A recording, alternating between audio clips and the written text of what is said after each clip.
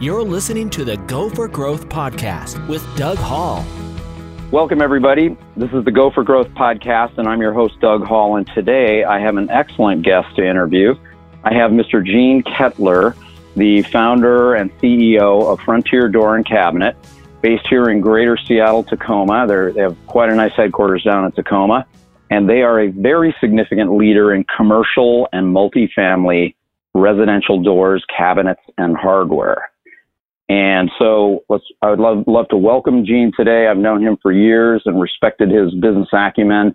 And in the Go for Growth podcast, we're really looking to learn from business leaders, owners and leaders that have cracked the code on growing a business. And I can't think of anybody better than Gene to share some insights with us today. So Gene, welcome to the podcast.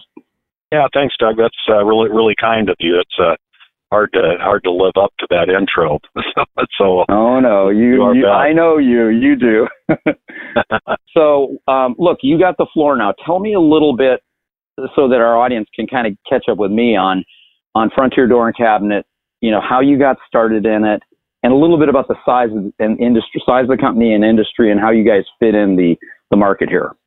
Sure. Well, so we've been in business for 21 years, and when I founded the business, I had parted ways with more of a straight distribution company, and in Phoenix, they had a way of going to market that was different than what most of the people here were doing. They would the installation companies would actually sell the door and hardware products and install it. So they would buy it from someone like myself at the time, the distributor. So when I parted ways with the company I was running, I thought that's going to be our value proposition in the Seattle market. So we started based on being an installation company. We've since separated the companies for some mostly insurance reasons. The way that they assess the premiums, it's more advantageous to have two separate businesses, but we pretty much tie them together. But we went to market with that. We started with nothing, basically out of the garage, and at this point we're somewhere north of 300 employees, and revenues will be somewhere between 83 and 85 million this year, depending on what expedites. So it's been a fun ride. That's awesome. Would you characterize your business as sort of a David among Goliaths, or how does it work in the market? I've never really looked at it that way. You know, we've grown every year of our existence. I think that we are in a market that I don't think there are any real Goliaths out there.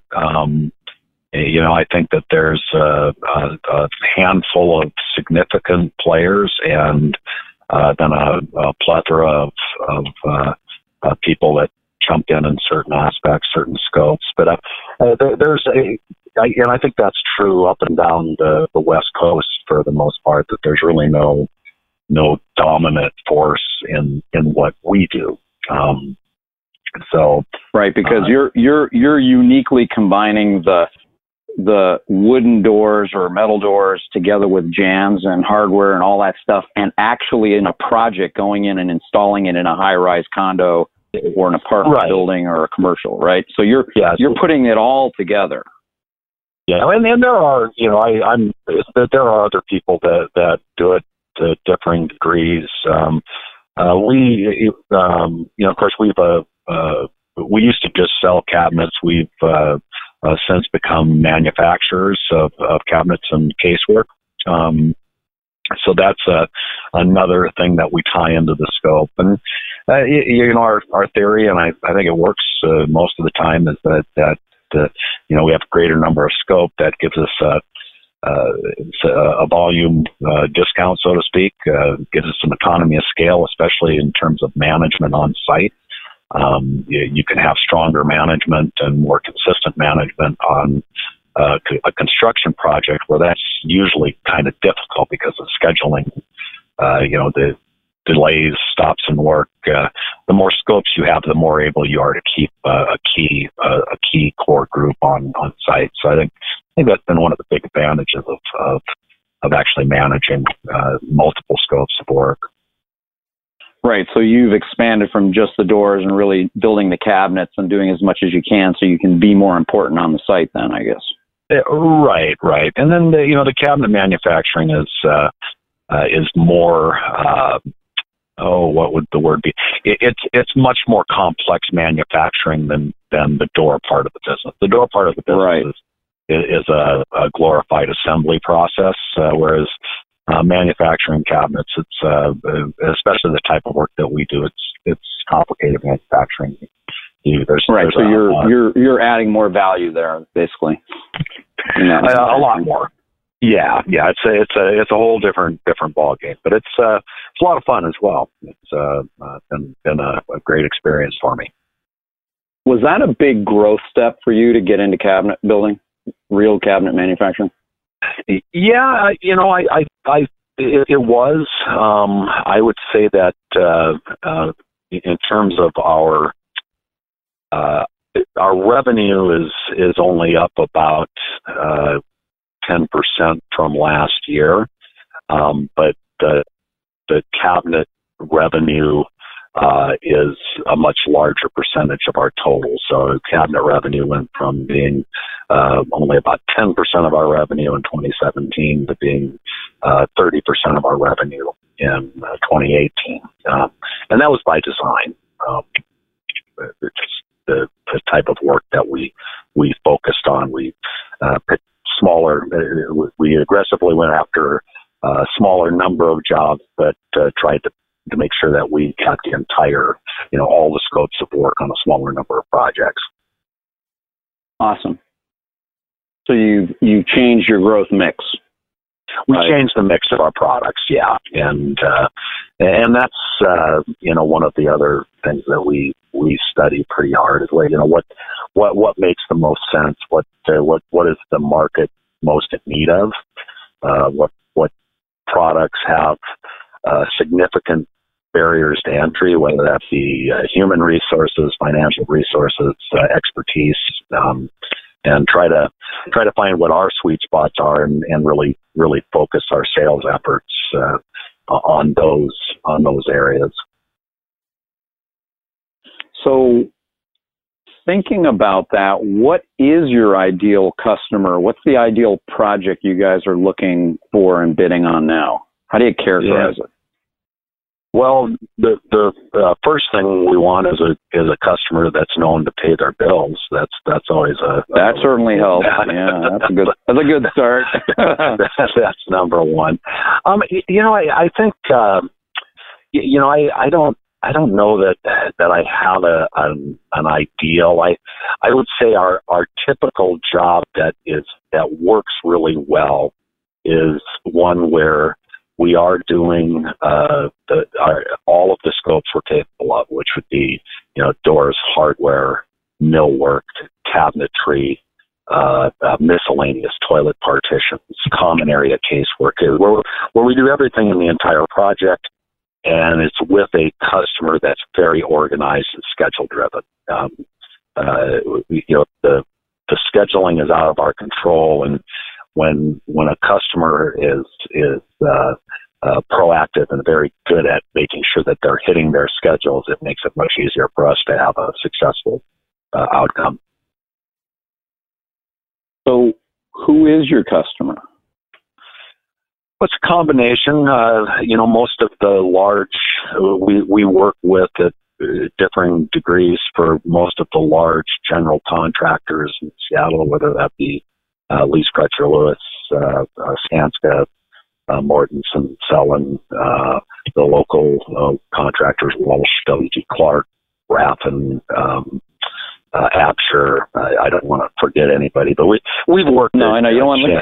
Right. Yeah. All the names we see on the cranes around here, the cranes and the construction sites. We see all those names when we drive around town. Yeah. Yeah. So we work with all of them, and some of the smaller footprint guys, a company like Chin Construction, fabulous company. They're not as large as some of these other general contractors, but they're great to work with. They run a great job. Marpac is another one. They do a great, all of just in general, the construction business with the contractors that we're working with, these bigger projects, they're all pretty darn good. It's hard for me to find anything really negative to say about any of them. So they're all good. But a good job for us is one where we're able to do all of those scopes, because it does give you an economy of scale, and it's the human resource side that is the most impactful. And a little bit, you get a little bit of help with trucking and so forth by having multiple things, but it's the management resources that really can go a little bit further. So would you say that you have a unique combination of offerings? I know that we have a unique combination of offerings, and I think that what needs to go with that is we've developed that. So it's not just that we have somebody that can go out and buy this stuff, but we vertically integrated the process. So we've developed a very good system of communication, not without flaws, of course. We're constantly trying to improve it, but the idea, our goal is to provide a service to the customer that requires very little of their time. Once they give us the job, our goal is to provide a seamless service for them, where the scopes that they choose to contract us to do are done without them having to really do very much. We're very proactive at the front end, so there shouldn't be tremendous questions, and we do our best to have a great line of communication into the customer, so that when they do have a need or a question, we're able to respond and react in a very effective and efficient way.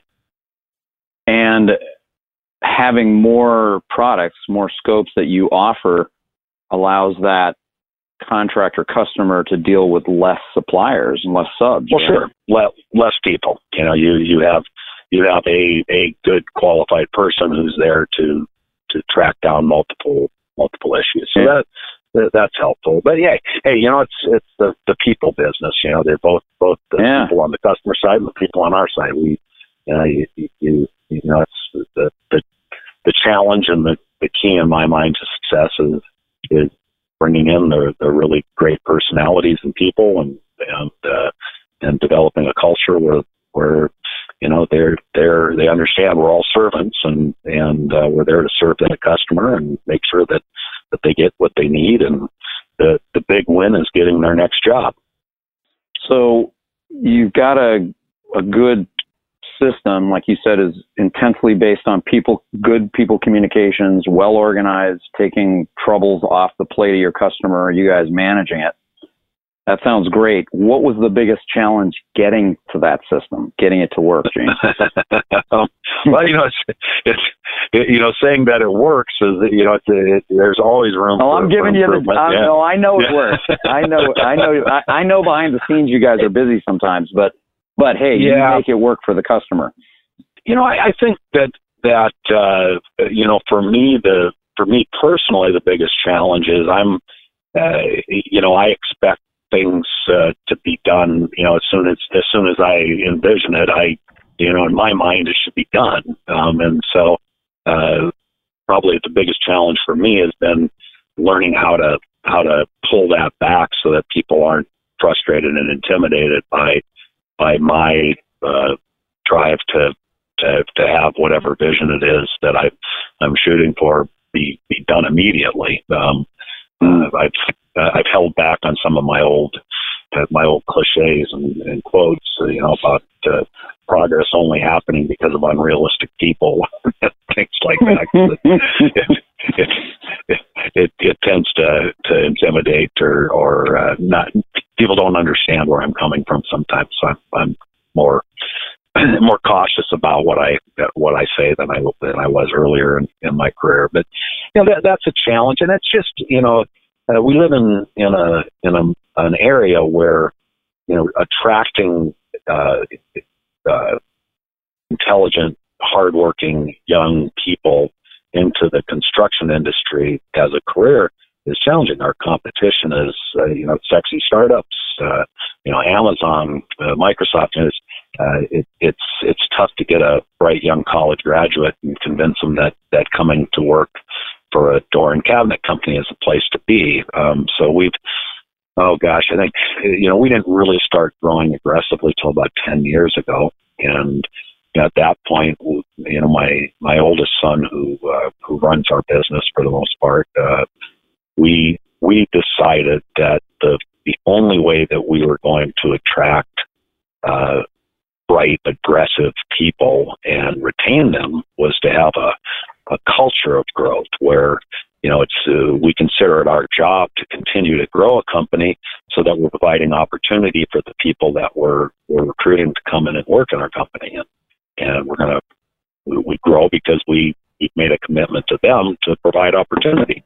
And it tends to feed on itself when you do that. And sometimes the growth is a little more rapid than we'd like to see. You're not ready for it, and that creates some inefficiencies. But overall, that is our philosophy. That's our culture is one of growth. We feel a business that's not growing, that inertia is going to take you the other way. There's lots of people out there wanting to be in business, and if ours looks good, they're going to be trying to do it. They're going to be trying to do it better than us, and so we need to keep moving and keep growing and keep recruiting, and all of the things that we've done in the past. We need to keep doing and doing it better. Mm-hmm. So if culture and a culture of growth is important, I'm pretty sure you had a challenge to that a few years ago when you did a major acquisition. Yeah, tell us about lessons learned there. Yeah. So I think it was 2010 or 11.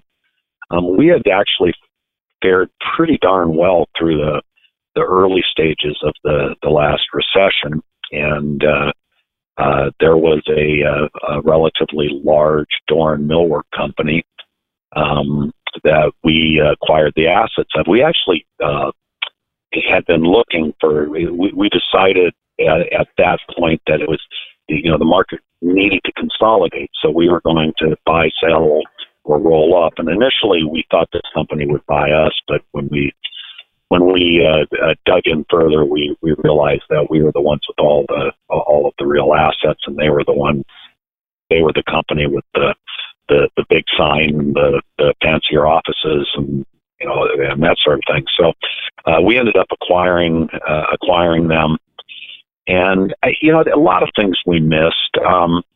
Sometimes the product being the same isn't the real synergy and isn't the real purchase. They really focused on single family construction, and it was the same products essentially. And our instinct going in was that, since it was the same product, this will be an easy shift. But the real difference was in the logistics, and the logistics of doing a large mid-rise building, or even a suburban apartment, or even more different would be a high-rise. The logistics are so dramatically different than single family. That we really missed the boat on that. We tried for 2 years to make to be a force in that market. We had a lot of business. We felt the price were okay, but we're never able to do it. And I believe that there are people that do it and do it well. It was expediting or executing those two businesses. It was too different to not have two different companies. Whereas with the cabinets and doors, we're able to execute those relatively well out of the same facility, as long as it's on the same type of project. So that would be one big lesson. The other big lesson was to be extremely cautious with ERP systems. We took on their ERP system, which, if I had looked at it differently, I would have seen that them implementing that particular system, or trying to, was one of the things that led to their hard times. It wasn't the right time. They didn't allocate enough resources to getting it done, and they went live before it really worked. And then we took it over, and it created some really serious issues in our accounting and inventory control and stuff. And so I would say for anybody that wants to listen, that be very, very, very cautious and careful when taking on or switching ERP systems, because in my experience and from what I've seen from the not just this acquisition but one other acquisition, not doing it correctly can really can apply a fatal blow to your business if you're not careful. It tends to take longer and cost a lot more than what the software people say. Maybe double or more is probably a pretty good guess. That's a painful lesson to learn, and a good advice to folks that are listening in. Very, very good. Now, when you acquired the factory in Tacoma that you have expanded into, was there any particular growth challenge to that? Oh gosh, yeah. I mean, yeah. Wow. They're just big, right? Well, it's a big facility. First of all, it's a big facility. Yeah, it's a big facility. It was on antiquated software. A lot of the machinery, I guess the heart and veins of a manufacturing, a wood manufacturing business is your dust collection system. That's really right now. That's very expensive to put in. It's you have to find the right buildings to put it in. It's the real challenge.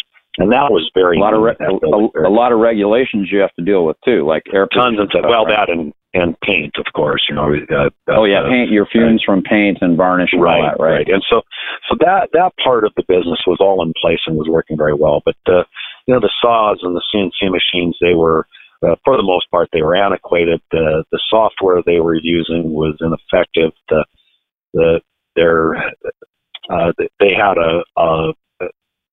They didn't have a culture of fixing problems at the root of the problem. It was, guys just got in the habit. Stuff would come to them wrong from one part of the line to the next. They would just fix it. So, the people that we retained after the acquisition, that was a big shift culturally to make. That hey, we don't. If it comes to you wrong, we find out why it came to you wrong, and we fix it at the point of the issue or the mistake. That was one big challenge. Just being in a new business, we had anticipated a lot of expense, and we didn't know what it was. So we paid a certain amount for the assets of the business. We calculated that our setup costs, just soft costs associated with learning curve, would be probably 2 times what we paid for those assets. In reality, it's probably been more like 3 or 3.5 times. And so I think if I were to look at it again, I would be, I'm sure there's people that could do it better, but I think it just, you don't know. Another one of the old cliches, you don't know what you don't know. And so you go in and you have a great business plan. You have maybe 80% of the facts, but sometimes that other 20% can be very expensive, and that those are things that you just learn by doing it. We did recruit in some fantastic help, though. We got some really great people from other companies. So, but not all at the same time.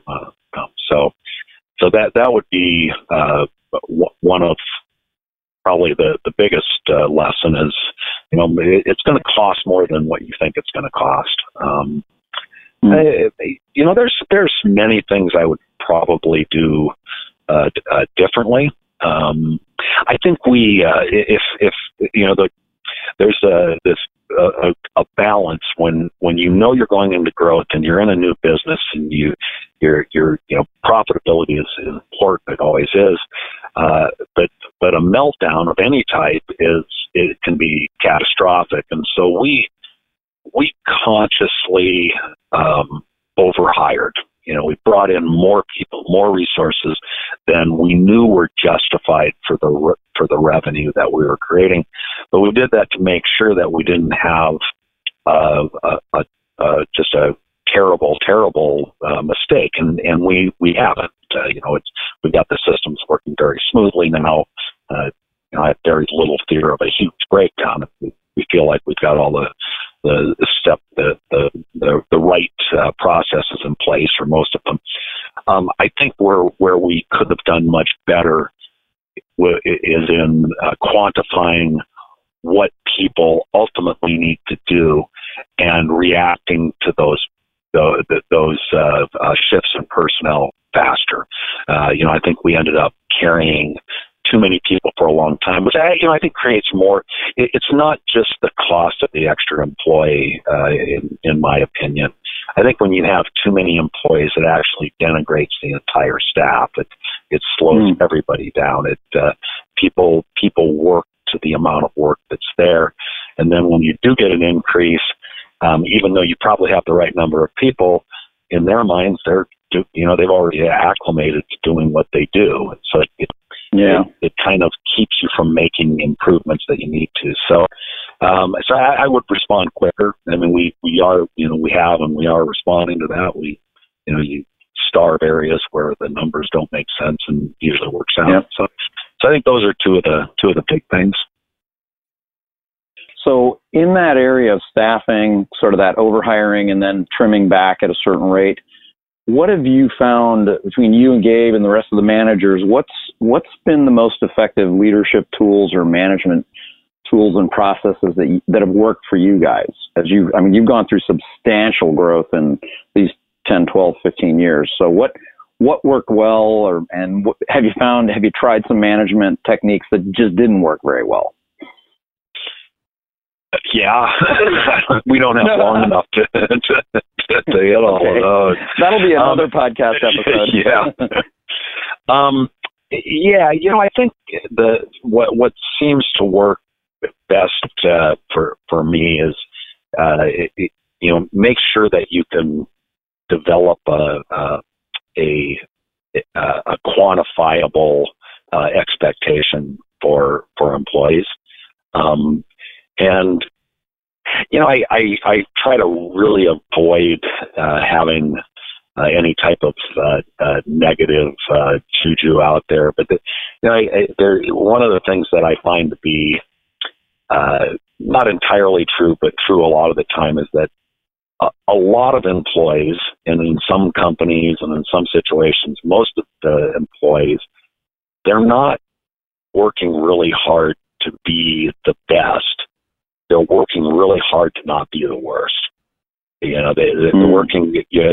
So the bar. It's very difficult to get everybody in a company with a number of people. It's very difficult to get everybody to be shooting for that high bar. That's we work on it all the time. I think what happens is your lowest common denominator is going to be your bar. It's going to be better than that. Mm-hmm. So I think having something that's quantifiable to say this is the expectation, and then setting the top producers by themselves, saying, hey, here you go. I think one of the mistakes, everybody hears the cliche, you want to ruin a great salesman, make him a sales manager. Well, it's true with a lot of functions. You have somebody that really produces well, and so their reward is to manage other people. And, what we've seen happen numerous times is, their productivity goes down, and you're not getting that multiplication, that the helpers don't ever get as good because they're helpers. They're there to assist, or do what the manager tells them. So I think, making sure that we have independent measures of what people do is something that we strive for. Yeah, I forgot the other part of the question, but I'll come back to that. But you got me going on something here. So when you've gone through that failure mode of taking a great producer, whether it's a production line worker, becoming a lead or a supervisor or whatever it is, have you found success in backing off of that and just enabling them to be a leader on the floor, to support them better? Is that the reaction you found that works, rather than trying to stick them into management? Well, I think that is yes, we've done that, and that's a much better model. People. I think what we've been trying to do now for several years is hey, the term manager it doesn't necessarily mean boss. That we want to make sure that our culture is one where the manager is the servant to the producer, not vice versa. The manager is there to eliminate obstacles so that the person that's actually producing the product is able to work, smoothly and efficiently. And I think that building that attitude is probably, it takes some of the glamour out of getting the title manager. And I think the other thing is, in terms of reward, our managers aren't necessarily rewarded any greater than the top producers. They may be, depending on what their responsibilities entail, but manager means that you're responsible to manage that group of people, and that means making sure they're effective. The most effective managers are the ones that truly support their staff. I think that's a huge revelation for you guys, and the fact that you're living it out is awesome, because I'm 100% in agreement with you. The servant manager just seems to work just so much better than them trying to be the boss. Right. Yeah, it's being the boss isn't all that great sometimes. No, it's really not. So, and it's really different horses for different courses, right? You want people that are gifted at supporting as managers, and people that are gifted producers. Yes, and let them help each other. Yeah, no, that's a great point. It's a great point. So the other thing was, do you have any stories, kind of like words to the wise of management techniques or that you tried that failed? So I don't want to put you on the spot, but is there some? We all try different shiny objects, right? Yeah, I would say probably the most impactful have been bonus programs or commission programs for salespeople that aren't tied into everybody else's success. So I'm not, I know a lot of businesses function differently, but salespeople ultimately aren't really successful unless the product that they are selling is done properly and effectively, and the support the support of the sale is there. And we've made the mistake a few times where we'll bring in a salesperson and offer tremendous incentive for them to go out and get a whole bunch of business, but it's short lived, because either they're selling under market, you don't find out till the job is done, or they're outselling their support. And so the reward needs to be on not getting the job, but on completing the job. So right. we really don't, if we need to go close a deal, we can leave that to the few people that we already have. What we're really looking for are people that can make sure that it's done properly. We don't need to have any kind of super great line to convince people of what we do. We've got a long resume of successful projects and happy customers. So we don't really need that. What we need are people that know how to make sure that what they say is followed up on. And I think the other thing for me is just the management technique that doesn't work very often is the top-down management. I think the best success that I've had is when I made sure that the person that I'm working with is bought in, or better yet, that whatever we do is their idea. Being a great listener is usually a much better or effective way, I feel, of managing and getting the most out of people than being a great talker. Those are excellent insights. I agree. I've seen that in other businesses too, even more transactional businesses. When your salesperson has a comp plan that's out of phase with the whole company, bad things happen. And when they're aligned with your final result, good things happen. Yeah, no, I think that's true.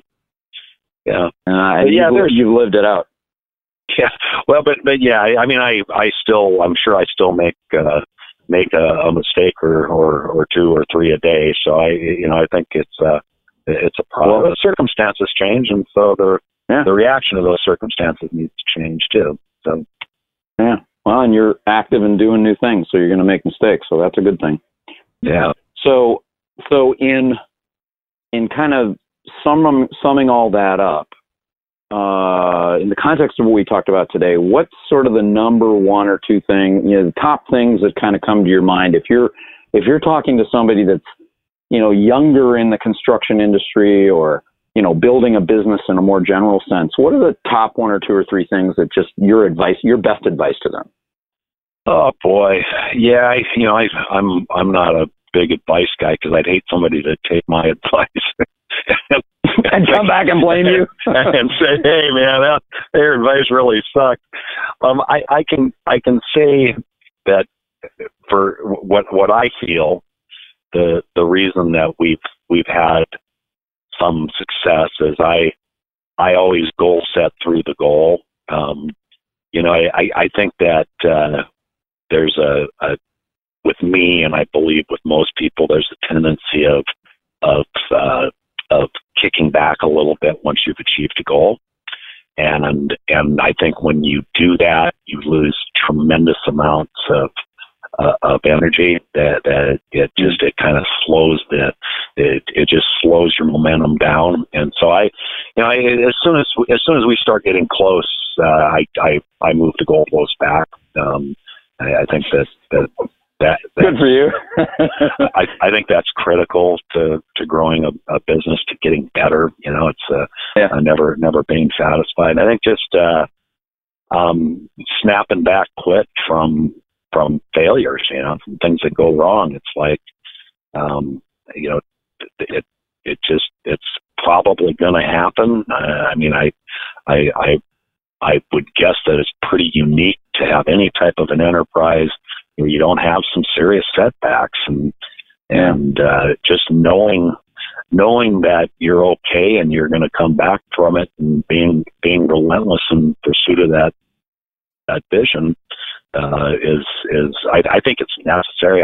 I just think it would be very hard to be an entrepreneur and not have thick enough skin to put setbacks or failures behind you very, very quickly.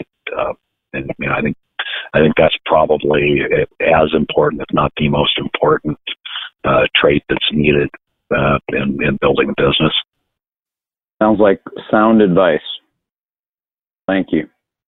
Oh, you bet. So if people want to know more about Frontier Door and Cabinet, what's the best way for them to check in on you guys? Well, we do have a website, although we're it's probably where we have been remiss.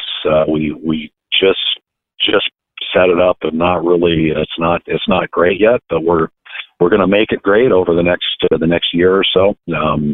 We brought in a web designer to help with that. So, but you could certainly go to the website, or anybody that wants to. I love to talk and share about our business. I'm more than happy to. They can contact me personally at the business, and I'd be happy to talk with them. Great. So that's frontierdoor.com, as you would imagine, and yep. And I think Gene's a little modest. I've got the website up, and it actually looks pretty sharp. I mean, there's some pretty cool images there of projects you guys have done. So I think you're being a little too modest, Gene. Well, I appreciate that. I appreciate that. I'll take that as a compliment and say thank you. You're welcome. And I thank you for being on my podcast today. I appreciate your insights, the time you spent with us, and I believe you shared some wisdom which people can take advantage of. So thank you, Gene. Hey, you bet, Doug, and I look forward to seeing you soon.